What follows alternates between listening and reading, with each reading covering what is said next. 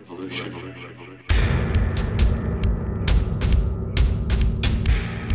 It's the revolution.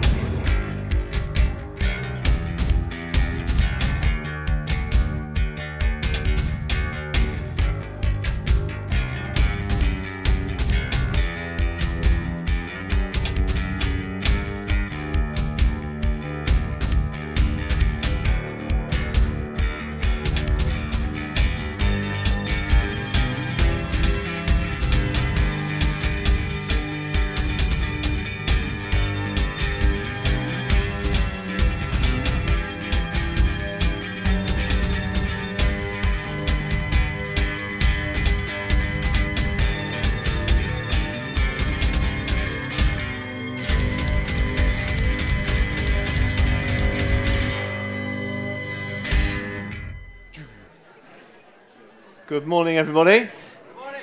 Trust you enjoyed that little New Order-esque piece of music for the last time. We're drawing our living-centered series to a close. For some of us will be disappointed about that. Some of us will know that we've been in the series. Some of us get back from wherever over the summer might not even clock that we've been in the living-centered series. But we are closing today. And I have a message of trying to encourage us to stay living-centered, living around, obviously, God in our lives as much as possible. So there's kind of a sense of exhortation this morning to us to keep going God's way. That's the heart of the message that I believe God has put on my heart for this morning. But even as we were worshipping, I felt God say something to me which is a touch scary for me, which is I want you to start at the end and end at what you had prepared to start with. I want you to start at the end. Well, that's got a few people are with me, so that's cool. So I'm going to talk backwards, yes, as someone said. The reason for that is that there's two reasons. One is we were praying as a team before the meeting this morning, and somebody in that group, a woman, shared what we would call a prophetic word, a word from God to us at that moment for the church this morning, which is that she could see some people in the corners of the room, not necessarily, obviously, literally, but obviously theoretically or from a sort of visionary point of view. People in the corner of the room with their head in their hands like that, as if there was storms in life crashing down in on them. And what that lady didn't know is that my final slide was exactly that this morning. And then in our worship time, God, through Josh, brought that sense of wanting to bring peace to those of us that have got storms in life. He's wanting to put that into us really strongly. That's God's heart for us this morning. So I thought, as I was worshipping and I was listening to God, I thought God said to me, you need to start with that. You need to start with where I've brought us to as a church, and then, if you can, work backwards. And I said, thank you very much, Lord. I'll do my best. So we're going to read from the Bible in order to give me a moment to see how this is going to work out. And we're going to read from the Bible the bit that I think relates to how we cope with the storms in life. And it's the story of the wise man and the foolish man that Jesus crescendos the whole of his series on the Sermon of the Mount about. That story, that famous story that I'm sure many of us will know. So we're going to read that story, and then as we'll see, we're going to go backwards from there to see how Jesus is in a really punchy, edgy, and I think controversial way saying, look, that's how you need to lead your lives. But hey, it's not necessarily easy. And he gives us some options to choose as we go through life to see whether we're going to go his way or not. And the reason that we need his help, his peace, his encouragement, his support is because we'll see it. The easy way is not necessarily the way that everybody chooses, but he wants us to choose that way. So that's where we're going to go. So if you've got your Bibles, Matthew 7. If you haven't, it'll pop up behind me on the screen. I've already apologized to Julia, who's doing the words this morning, because I did have a PowerPoint that ran in a certain flow, and of course now she's going to try and follow where I'm going in the whole thing. So Matthew 7, and we're just going to start with 24 to 29, which is Jesus speaking this story. He says this, and remember, he's just done this magnificent teach called the Sermon on the Mount about how to live your lives, living life centered on Jesus. He says, therefore, everyone who hears these words of mine and puts them into practice is like a wise man who built his house on the rock. The rain came down, the streams rose, and the winds blew and beat against that house, yet It did not fall because it had its foundation on the rock. But everyone who hears these words of mine and does not put them into practice, well, he's like a foolish man who built his house on sand. The rain came down, the streams rose, and the winds blew and beat against that house, and it fell with a great crash. And Jesus is basically saying to us this morning, what are we building our lives on? Who are we building our lives on? Who are we landing on in life? Because the world has a lot to offer in life, and I'm sure all of us are attracted to many parts thereof. But Jesus said, unless you build your life on me, unless you land your life on me, life could become a little bit troublesome for you. Because at the end of the day, storms are going to come for everybody. Whether you're someone who says you're a follower of Jesus or whether you're someone who says you're not a follower of Jesus, storms are going to come in your life. Storms came in this story to both the wise man and the foolish man. The same storms. The storms that had raging rivers, raging winds. The storms that had their houses getting battered. Same storms. Just because you're a believer in Jesus, if you are, doesn't mean you're not getting a storm in your life. If you're an unbeliever, someone that doesn't follow God, doesn't believe in God, you're going to get storms in your life. Jesus says you will. And what makes the difference in life is what your foundation stone is, what the cornerstone is, as we sang about this morning and as Dave prayed when he prayed out that prayer. Who is our rock? Who are we landing on? What's our foundation? And if we're going to receive the peace of God in order to help us through our storms in life, if we're going to receive that peace, we have to know who that foundation stone is. We have to know who Jesus is. And the danger of this message today, as we'll see, is that I'm going to exhort us to go Jesus' way because that's what he himself exhorts us to do. But if we don't know who he is in the first place, we're stuck. And more as I preach, I find that I want to keep presenting the goodness of Jesus to people before we get into any teaching or theology or illustration or anything like that. Because Jesus is a man who loves people. He loves you. He's really for you.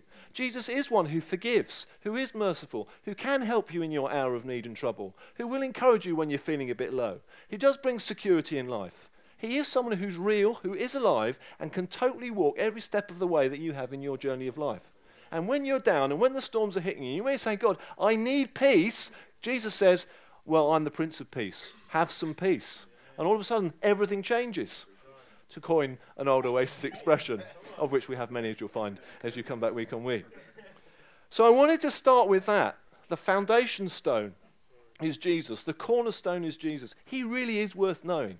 And if you don't know Jesus this morning, I'd encourage you to find out more, if God, then what, or Alpha. And if you do know Jesus this morning and you're struggling, my heart is to provoke you to turn back towards him, because that's what he does in this message. He provokes us to say, which journey are we going down, our own way or God's way? And God's way is by far the better way, because he's with us every step of the way. So that's the end of the preach in terms of where I was ending earlier, but God did say do the rest as well, you'll be pleased to hear. So let's get back to the passage, the little bit before and the little bit at the end, and just weigh on that, and then we'll see how we're going to step us through the rest of the message. So now we're on to Matthew 7:13 and 14, and then just the final summary of the whole of the Sermon on the Mount. So Matthew 7:13 and 14, and this is Jesus speaking as he's wrapping up all this wonderful teaching. He says this, "Enter through the narrow gate, for wide is the gate and broad is the road that leads to destruction, and many enter through it, but small is the gate and narrow the road that leads to life, and only a few find it." And when Jesus had finished saying all these things, including that little finale of the wise and foolish builder, when Jesus had finished all these things, the crowds were amazed at his teaching. Man, that was good. Never heard anything like it in my life. Because he taught as one who had authority and not as their teachers of the law that just pummeled religiosity at them the whole time. They heard Jesus say some stuff that changed their world. And they thought, man, I want to live that way. And as we come to the Sermon on the Mount, and as we wrap up our series, Living Centered, that's what I want us to do as well. Come to it and say, man, that's good. I'm going that way. I'm going to imbibe it, if you like, and go the way that Jesus wants us to go. So how are we going to do it? We're going to hang around on those verses 13 and 14, And we're going to see how Jesus gives us a choice in terms of how we want to live. The whole living-centered series that we've had in Oasis Church over the summer months have been around us, continuing on a journey with what God has been saying to us as a church right from the beginning of the year. And that's what he's saying is 3 simple words: pause, center, and continue. Pause, center, and continue. Pause means what? It means stop for a moment or two in the busyness of life that we all have and just take a moment to remember that there is a God in heaven and that he loves us. Pause. Second is to enjoy that moment of engaging with God and saying, yeah, you are good, you are loving, you are merciful, you are kind, you are with me in this moment. I'm enjoying that, God. And then to continue on in whatever God has got for us in that moment, in that day, in that week, month or year, whatever it is, to carry on in the knowledge that God is with us in that moment. We're trying as a church to say, look, don't just rush. Pause, center on God, and then continue in your relationship with God and in being a light shining for people around the communities in which you're in. So the whole Living Centered series has been centered around what does it mean to live a life like that. And we've had loads of stuff. We've had things like being salt and light in the communities that we're in, standing out, God's colours, God's flavours. We've had learning what it is to forgive people, not very popular in our culture today. Far better to slap them, not forgive them. We've had learning what it is to behave with honour in our relationships and having the right attitude towards sex in a culture where kind of sex reigns, as it were. We've had demonstrating what it means to be men and women with integrity. So saying one thing and doing one thing is hypocrisy, but saying one thing and doing what we say is another. Being generous in the giving of our time and money.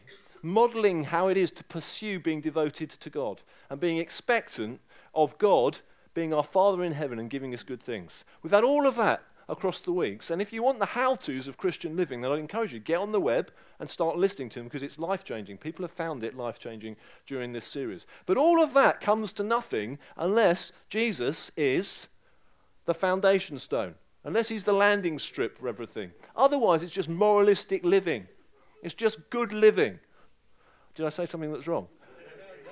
Oh, all right. Now, I thought that was quite good as well. Yeah.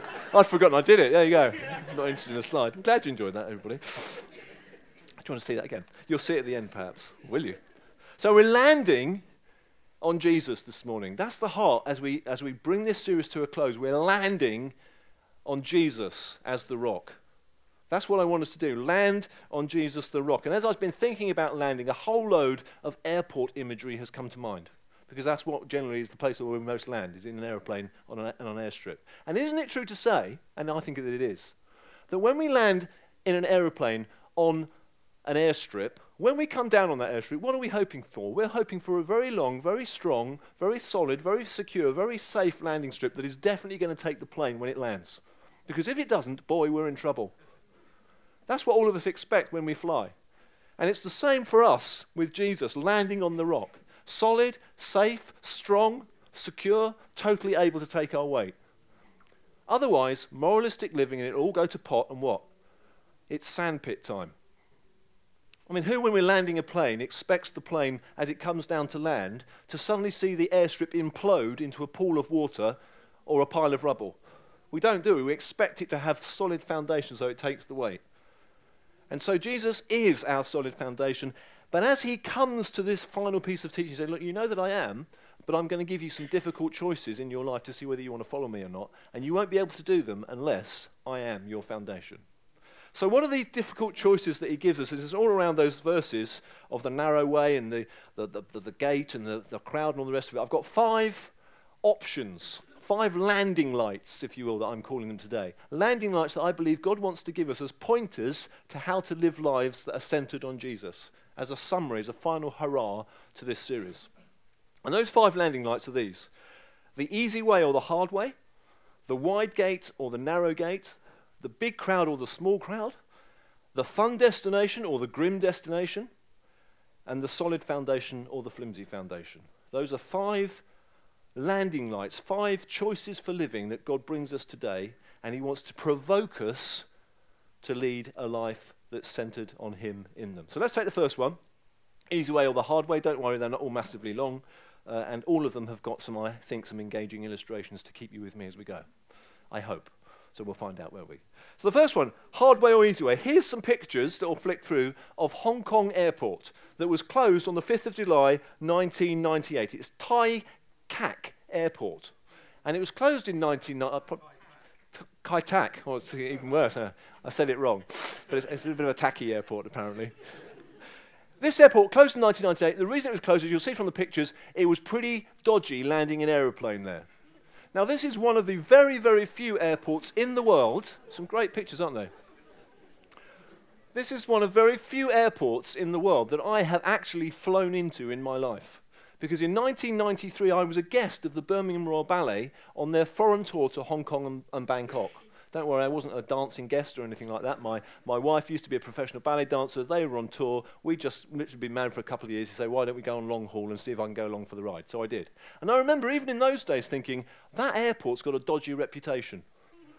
How are we ever going to get down safe? Because there is a kind of a really dodgy right-hand bender that you used to have to take before you could get in line with the airstrip. There were all those nasty high-rises that you thought you were going to smash into. And the runway was so small that you thought that was going to happen to most aeroplanes. And you can see it did to some. See, it was a scary old thing. It was difficult coming in to land at that airport in those days. And so they stopped using the airport, and now they've got another one which is much easier to get into. Jesus offers us two ways of living, a hard way or an easy way. A hard way or an easy way. And in life, sometimes easy is better than hard, and sometimes hard is better than easy. So when I'm doing DIY, for example, I'm rubbish at DIY, even putting a raw plug in the wall, everything goes completely wrong. And it can be the most difficult thing in the world that I do, and it's rubbish. And then a friend will come along, like Rich over here, who's great at that kind of stuff, and he'll make it really easy for me. If I'm painting a window frame, it's much better. What are you laughing at? It's a rare act. It's much better, isn't it, to strip it all down right to the wood, make sure the wood's all dry, put an undercoat on, put another coat on, put another coat on, and then probably varnish off with some posh stuff that only builders have. That's the hard way of doing it, or is the easy way of doing it, which is just, there's the window frame, let's just slap some paint on and hope for the best. In life, there's easy ways and hard ways. And Jesus, in this verse, is basically saying there's an easy way of living and there's a hard way of living. There's the road to life, which is broad, wide, spacious, and roomy, which is easy. Or there's the narrow road, which is tricky, demanding, and unpopular. And he wants us to decide which road to travel on. The one where it's go with the flow, or the one where there's a little bit more, we'll do it his way. You're going down the anything goes route where there's no real effort involved, or you're going to go down the narrow path where there's a little bit more effort involved to make things work. Jesus basically saying, don't go down the wide road. Don't go down the wide road. Don't go down the easy route. Go down the difficult route. Go down the route with him, the route that's countercultural, the route that actually brings you into a wonderful relationship with God and makes you see that everything actually is right in Jesus' view. He doesn't offer a third way. He basically says, easy way or hard way. No middle ground. No middle road. No easy way. So that's the first thing that he says. Easy way or hard way. Second is the wide gate or the narrow gate. The wide gate or the narrow gate. When we go to an airport, I don't know which is the most stressful moment to you in life when you go to an airport, but for me, it's getting your baggage weighed. Because you fill your suitcase with as much as you possibly can. You stick it on the bathroom scales, don't you? You try and kind of see what the dial is saying and hoping whether it's over 20 kgs or whatever. Then you get one of those springy weigh things, and you sort of try and hold your suitcase up with one of those and realise that you can't hold it, your arm just falls down. And then you think, oh, I hope it's all right. And you go to the airport and you slap it on the checkout counter thing. And at that moment you see, they're not little red numbers in this particular case, but you see the numbers beginning to click through.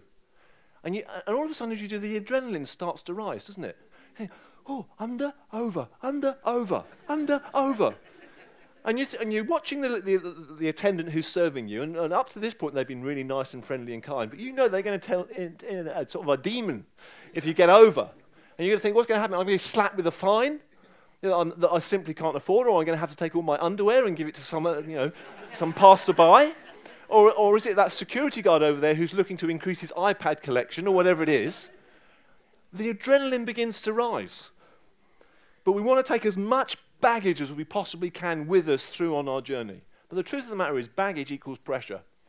Baggage equals pressure. Jesus talks here about the wide gate or the narrow gate.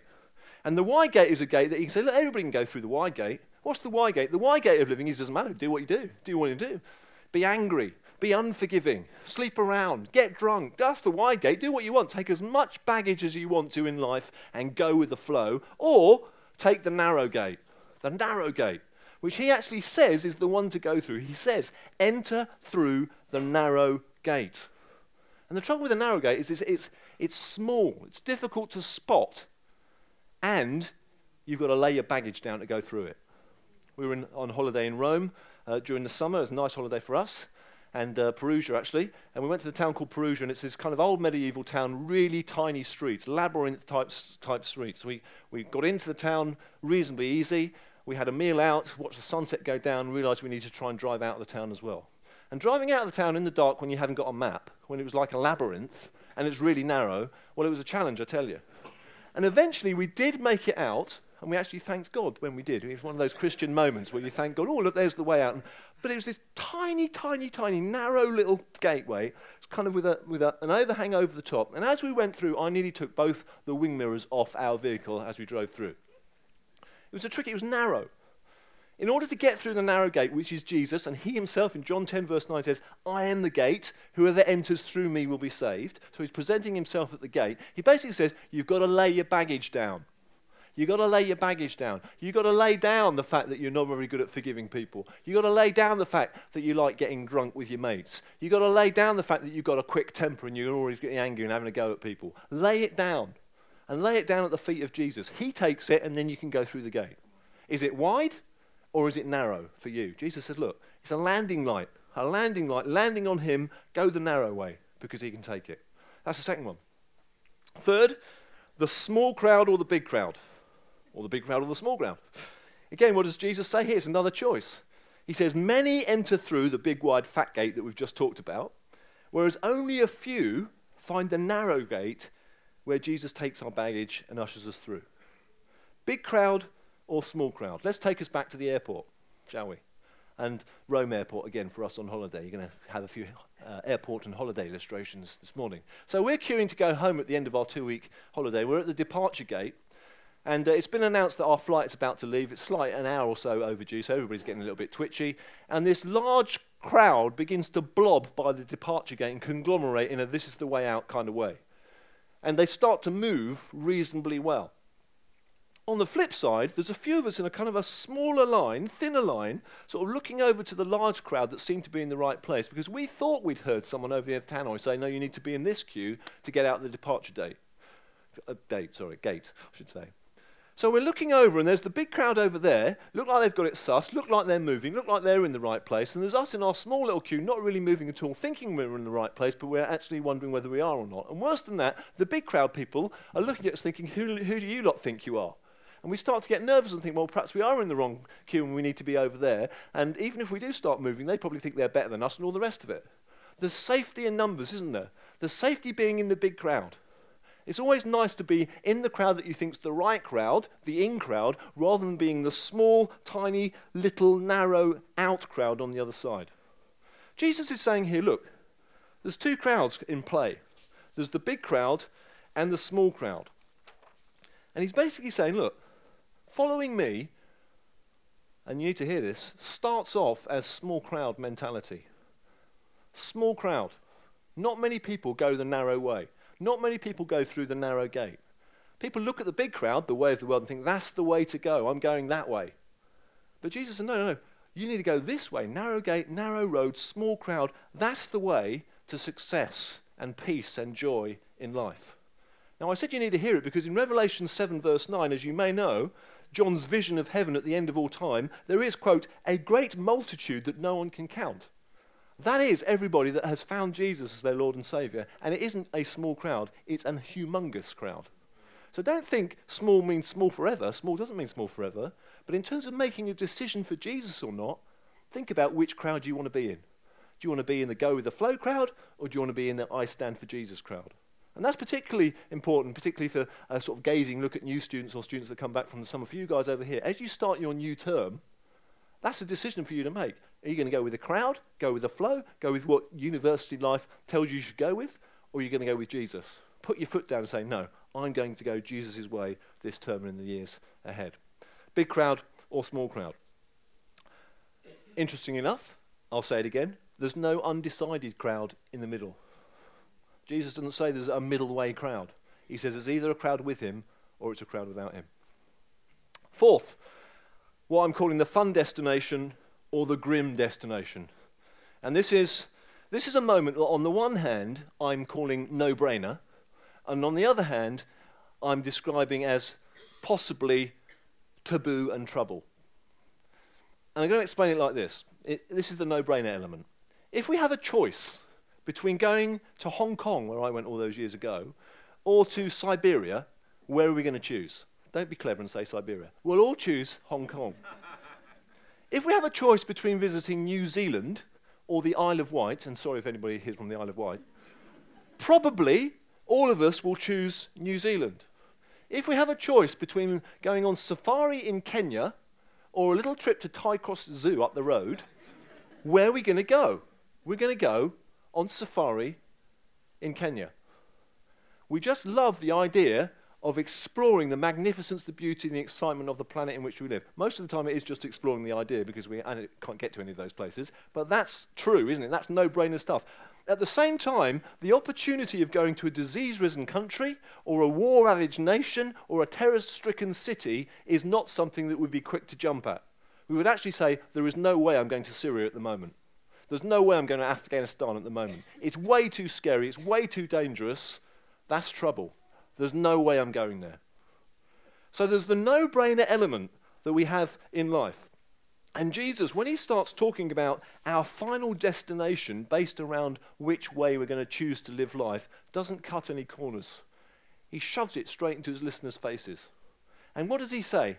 Just those verses again. Enter through the narrow gate, as we've heard, for wide is the gate and broad is the road that leads to destruction, and many enter through it. But small is the gate and narrow is the road that leads to life, and only a few find it. He's basically saying, which destination do you really want? Do you want a destination which has life at the end of it, or do you want a destination which has destruction at the end of it? Life or destruction? Kenya or Ty Cross Zoo? And I can't even really say it. That's what Jesus is saying. That's what he was saying to his listeners on the day. And for some of us here at this point, we might be thinking, Gus, I'm kind of weirdly excited now because we're just about to get into the theology of death and hell and Hades and all the rest of it and preach it as much as you got because we never hear about any of that kind of stuff. So let's hear what you've got to say. Some of you be thinking that. And some of you be thinking, don't go there. Just don't go there, Gus, because it's way too controversial. It's unpalatable. Any suggestion of death, destruction, hell, Hades, all the rest of it just turns people off to Jesus. So which one are you, I wonder? And what do you want me to do? Rhetorical question. He said very, very quickly. Some of you want to preach it. I'm going to be wise this morning and quote John Stott, who is a very learned theologian of much greater wisdom than I. And he says this. It's cutting, it's good. He says, the broad road is a suicide road. The terrible word destruction seems at least to give us the liberty to say that everything good will be destroyed in hell, love and loveliness, beauty and truth, joy, peace and hope, and that forever. It's a prospect too awful to contemplate without tears. Without tears. And that's what Jesus wanted everybody to know when he was speaking about this. Because life without Jesus brings tears to your eyes. Life without Jesus brought tears to Jesus' eyes. Because what happened when he looked on Jerusalem and he saw them as sheep without a shepherd and he was moved with compassion for them? What did he do? He didn't think, look at them. They're messing up, aren't they? What a load of muppets. Do you know what? Destruction for Jerusalem. God, dear me. Didn't do that. He wept. He wept for them. So when Jesus brings life into our thinking or destruction into our thinking, he doesn't do it lightly. He's not doing it flippantly. He's not doing it to scare us into decision making, but he is saying there is no third way. There is no middle ground where you can have a nice destination without Jesus part of it. He's basically saying destination Jesus, life, or destination without Jesus, destruction. And which one is it for you? We'd be wise not to ignore that. All of which leads us to where we started, which is the solid foundation versus the flimsy foundation. I was on the phone earlier in the week, which is kind of where some of this thinking came from for this message this morning. I was on the phone to somebody who randomly called me. I was in the office when our administrator wasn't in the office, took the phone call, and it was someone from Wales. They were representing a drama company, and they wanted to see whether Oasis Church would be interested in meeting up in order to see whether they could help us with some drama at various events that we might want to do throughout the year. Nothing wrong with that at all. Happy to receive, cold phone calls about extending the kingdom of God. But as they were chatting to me, I started mentioning to them a couple of friends of ours, used to be in Oasis Church 2 or 3 years ago, a couple called Matt and Bethan Summers. And Matt and Bethan Summers were both in the acting world. Bethan had done a drama degree at the University of Birmingham, and Matt was an actor for a Christian company called Saltmine. And 2 or 3 years ago, they partnered with us to put on a production of Prodigal Son over at the Mac that we attended as a church in a really great event. So Matt was a really strong actor, 30 years old. They just got married, wonderful. But at that landmark, at that point, Matt and Bethan had decided that there was going to be a massive career change for Matt. He'd always wanted to become an airline pilot. And strange as it may be, he decided at the age of 30 that he was going to chuck in the acting and retrain to become a pilot. Now, I think that's incredible. I really commended him and them for their willingness to take a massive risk and see if God was in it or not. The good news is that he is now an airline pilot today. There he is in the Prodigal Son. There he is behind the console of an aeroplane, and there he is standing by an engine. So he's done it. The funny thing about that story is before he made the decision to become an airline pilot, the only flying he'd ever done, and this is the honest truth, was playing flight controller on Xbox 360. So from that, he decided, I'm going to become a pilot, and there he is now doing it. What I loved about his faith in doing that is his willingness to have Jesus at the center of that decision-making process. Jesus was the foundation. Jesus was his landing strip. And this picture here that you can't quite see, because the excitement that he has at the wheel of the aeroplane, not the wheel, what do you call it? I don't know. We'll call it the wheel. Look at the face. He's like, what am I doing here? In charge of this 747 or whatever it is, what am I doing? I can't believe I've made it here. And the only reason he made it here is because he laid his whole thing down and said, God, your way, not my way. You could say that jumping from a profession of a number of years for Matt as an actor to becoming a pilot was massive. It was hard. It wasn't easy. It was hard. It was a narrow path to take, because if it had gone wrong, his whole world would have gone to pieces and he'd been massively in debt. Not a lot of people trained to be a pilot.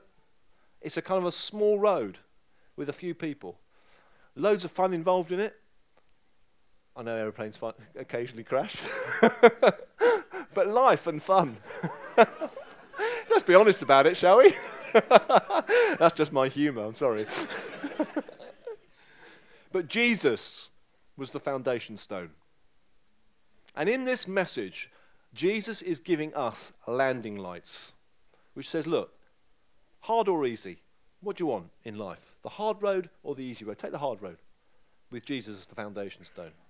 Do you want the narrow gate or the wide gate? Do you want the easy road, the wide gate, or do you want the narrow one? He says go narrow with Jesus as the foundation stone. Do you want to be part of the big crowd that doesn't really care about life, the world, and the universe? Do what you want. Or do you want to be part of the crowd that has Jesus as the foundation stone? Do you want to be someone who knows that destruction is coming your way? Or do you want to be someone who is enjoying life and life to the full and has eternal life with Jesus forever and a day? Jesus is the foundation stone. Do you want to be like the wise builder who built his house on what? The rock, which was hearing the words of Jesus and putting them into practice. Hearing the words of Jesus and putting them into practice, or do you be more like the foolish builder who heard the words of Jesus and thought, no, thanks very much? Which one do you want to be? And our Living Centered series culminates with this headline news of saying, look, it's all built on Jesus, and only Jesus can help us live life like that. But the more we do live life like that, the more we hear the words of Jesus and put them into practice, the more we'll realize that the words of Jesus work. And when the words of Jesus work, our faith rises because we think, oh my goodness, that works, and that works, and that works, and that works, and that works. And even though a storm comes, man, the peace of Jesus comes. And life can throw at me what it likes because Jesus is my rock and my sure foundation.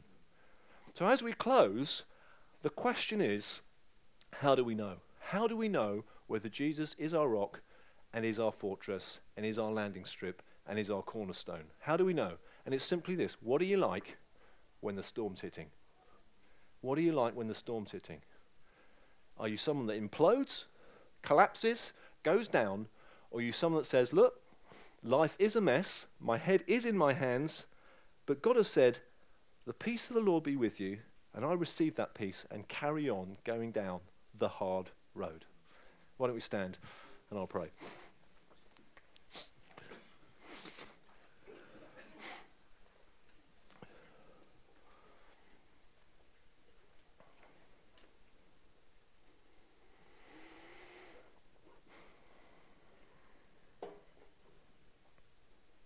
Let's just remember, again, as we close, God's word to us this morning specifically, which is there is peace on offer for you if you feel like you're in a storm right now. If that illustration prophetically in the meeting before and now on the screen as we close of having your head in your hands because you know life is weighing you down. If that's you today, Jesus says there is peace on offer for you. He wants to give you peace. He wouldn't make that promise unless he wants to give it to you. So if that's you, you might just want to put your hands out in front of you as a way of saying, I'm open to what you have for me, and I'm going to pray for you. And then I'd encourage you to talk to somebody at the end of the meeting. You might want to come forward for prayer. There'll be some people here waiting to pray for you, but be willing to get support in it. For others of us, I want us to be honest about whether we are committed to going Jesus' way, to living centered. And what are we like when a storm does hit? You might not be in one right now, but you kind of know what you're like when the storm comes. And if we're honest, it demonstrates that Jesus isn't quite as central as we might want him to be. I just want you to be honest about that. And if that's you, just be honest with Jesus and say, that's me. And I'm going to pray for you as well. So let me pray. Father, thank you for your presence with us this morning. I want to pray for people here, Lord God, that feel as though life is weighing them down, head in hands, desperate, lonely, fearful, in tears, quietly thinking, why am I here? Hoping that things will change, but nothing ever is. Lord, just draw close to them this morning, I pray. Holy Spirit, do a work of restoration in their hearts and in their minds today. Lord, as their hands are open to you, meet them where they're at, Lord God, I pray. Give them your peace, which surpasses, transcends all understanding. Give it to them, I pray, Lord God. Give it to them, Lord God. I pray they go away encouraged this morning, knowing that they're loved and known by you. That's my heart, Lord God. Pray for that. Holy Spirit, come on these people now. And Lord God, I also pray for any of us here, Lord God, that we know that we wobble a little bit when the storms hit and we aren't quite as central on you as we'd like to think we are. Lord, I just pray, Holy Spirit, provoke us to fall on you, the rock, to land on you, our King, and to build our lives wholeheartedly and thoroughly centered on Jesus. We're here for you, Lord. Come in power, I pray. Amen.